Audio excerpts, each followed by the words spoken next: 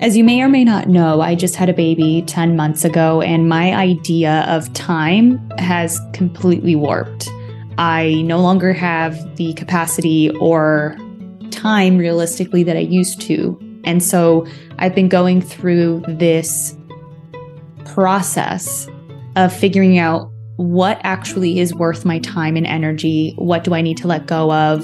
Is there just one thing that I can focus on versus 5? And it's been very difficult, as many of you can imagine. There's so many different responsibilities and roles and requests and tasks that come at you all the time because we live in a society, we live with other people, and we all depend on each other. We can't literally subsist on our own, and nor should we. We're social human beings. And so naturally, we think about multiple people other than ourselves. And obviously, women, through social conditioning, think probably more about other people than men do.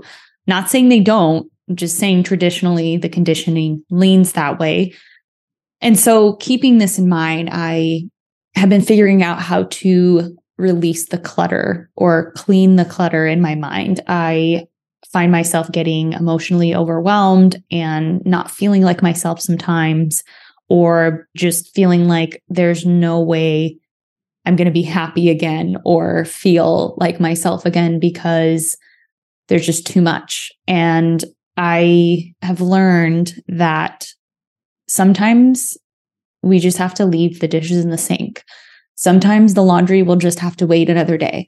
Sometimes the living room is going to be a little messier than I would want, but I have to prioritize my well-being, mental, emotional, and physical well-being.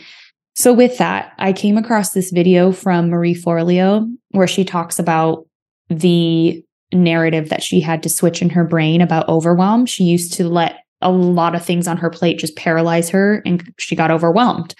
And so now what she does is she says, I don't do overwhelm. It is no longer a possibility. It is no longer a narrative or a description of my life. And I know Tom Bilyeu also says a similar thing or the same thing because he too can get paralyzed by overwhelm. And so not saying that that's going to solve all your problems if you feel overwhelmed, but at least it kind of puts it in the back seat or not even in the same car that I'm driving in anymore. I now tell myself I don't do overwhelm. So if I don't do overwhelm, what can I do? And now I find myself just releasing things more, because that also takes a lot of energy when we hold on to things or overthink about them or run things in our mind. It really drains our energy. So now it's like, okay, release it. I just have to accept the reality as it is. And I think that's another releaser of energy and overwhelm is I'm accepting the reality as it is. It does not mean that it won't change in the future. It does not mean that I have no control over my situation, but I'm being compassionate and graceful to myself by accepting that, yeah, my life is busy right now, or my life has a lot of things going on. And especially as a mother, we have a lot of things going on. And my heart goes out to every mother who may not even have as much help as I do. I have a lot of support. And even then, I'm just drowning all the time. So I can't imagine the mothers who don't have that help. And so I guess I came on to this Minisode to talk about the narratives and the statements we say to ourselves, but I really feel like the bigger picture too is, what do we do? What don't we do? Like, what kind of list can we make for ourselves of what we no longer accept and welcome into our life? So I don't do overwhelm. For me, it's I don't do fear. Yeah, fear in healthy doses I can do, but I don't do paralyzing, crippling, anxiety-ridden fear. I keep going. I can do hard things. I'm resilient. Those are the narrative switches that I've been working on, and definitely not perfect, but they've helped a lot. And even if I, at the end of the day, can't control how the house looks, or I can't control how well my daughter does, or I can't control other factors, I can control what I make those situations mean to me. And if you're a parent or a mom or a dad or whoever, you deserve to feel like yourself and to do small things and big things that make you feel like yourself.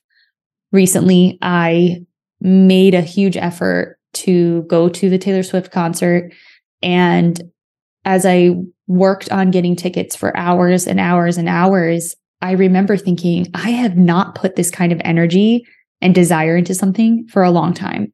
And granted, I have loved music since I was a kid. I worked in the music industry for 6.5 years. It's always a part of my life and a part of me that has never fully left. And for some reason, it just sparked this moment. The Taylor Swift concert sparked this drive and determination to try to see if I could get the result that I wanted, which was going to the show when it was near impossible.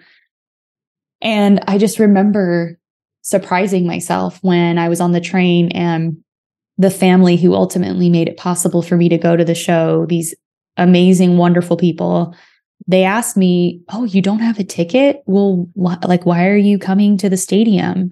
Because I hopped on a train to the stadium without a ticket. And the answer surprised me. I said, "You know what?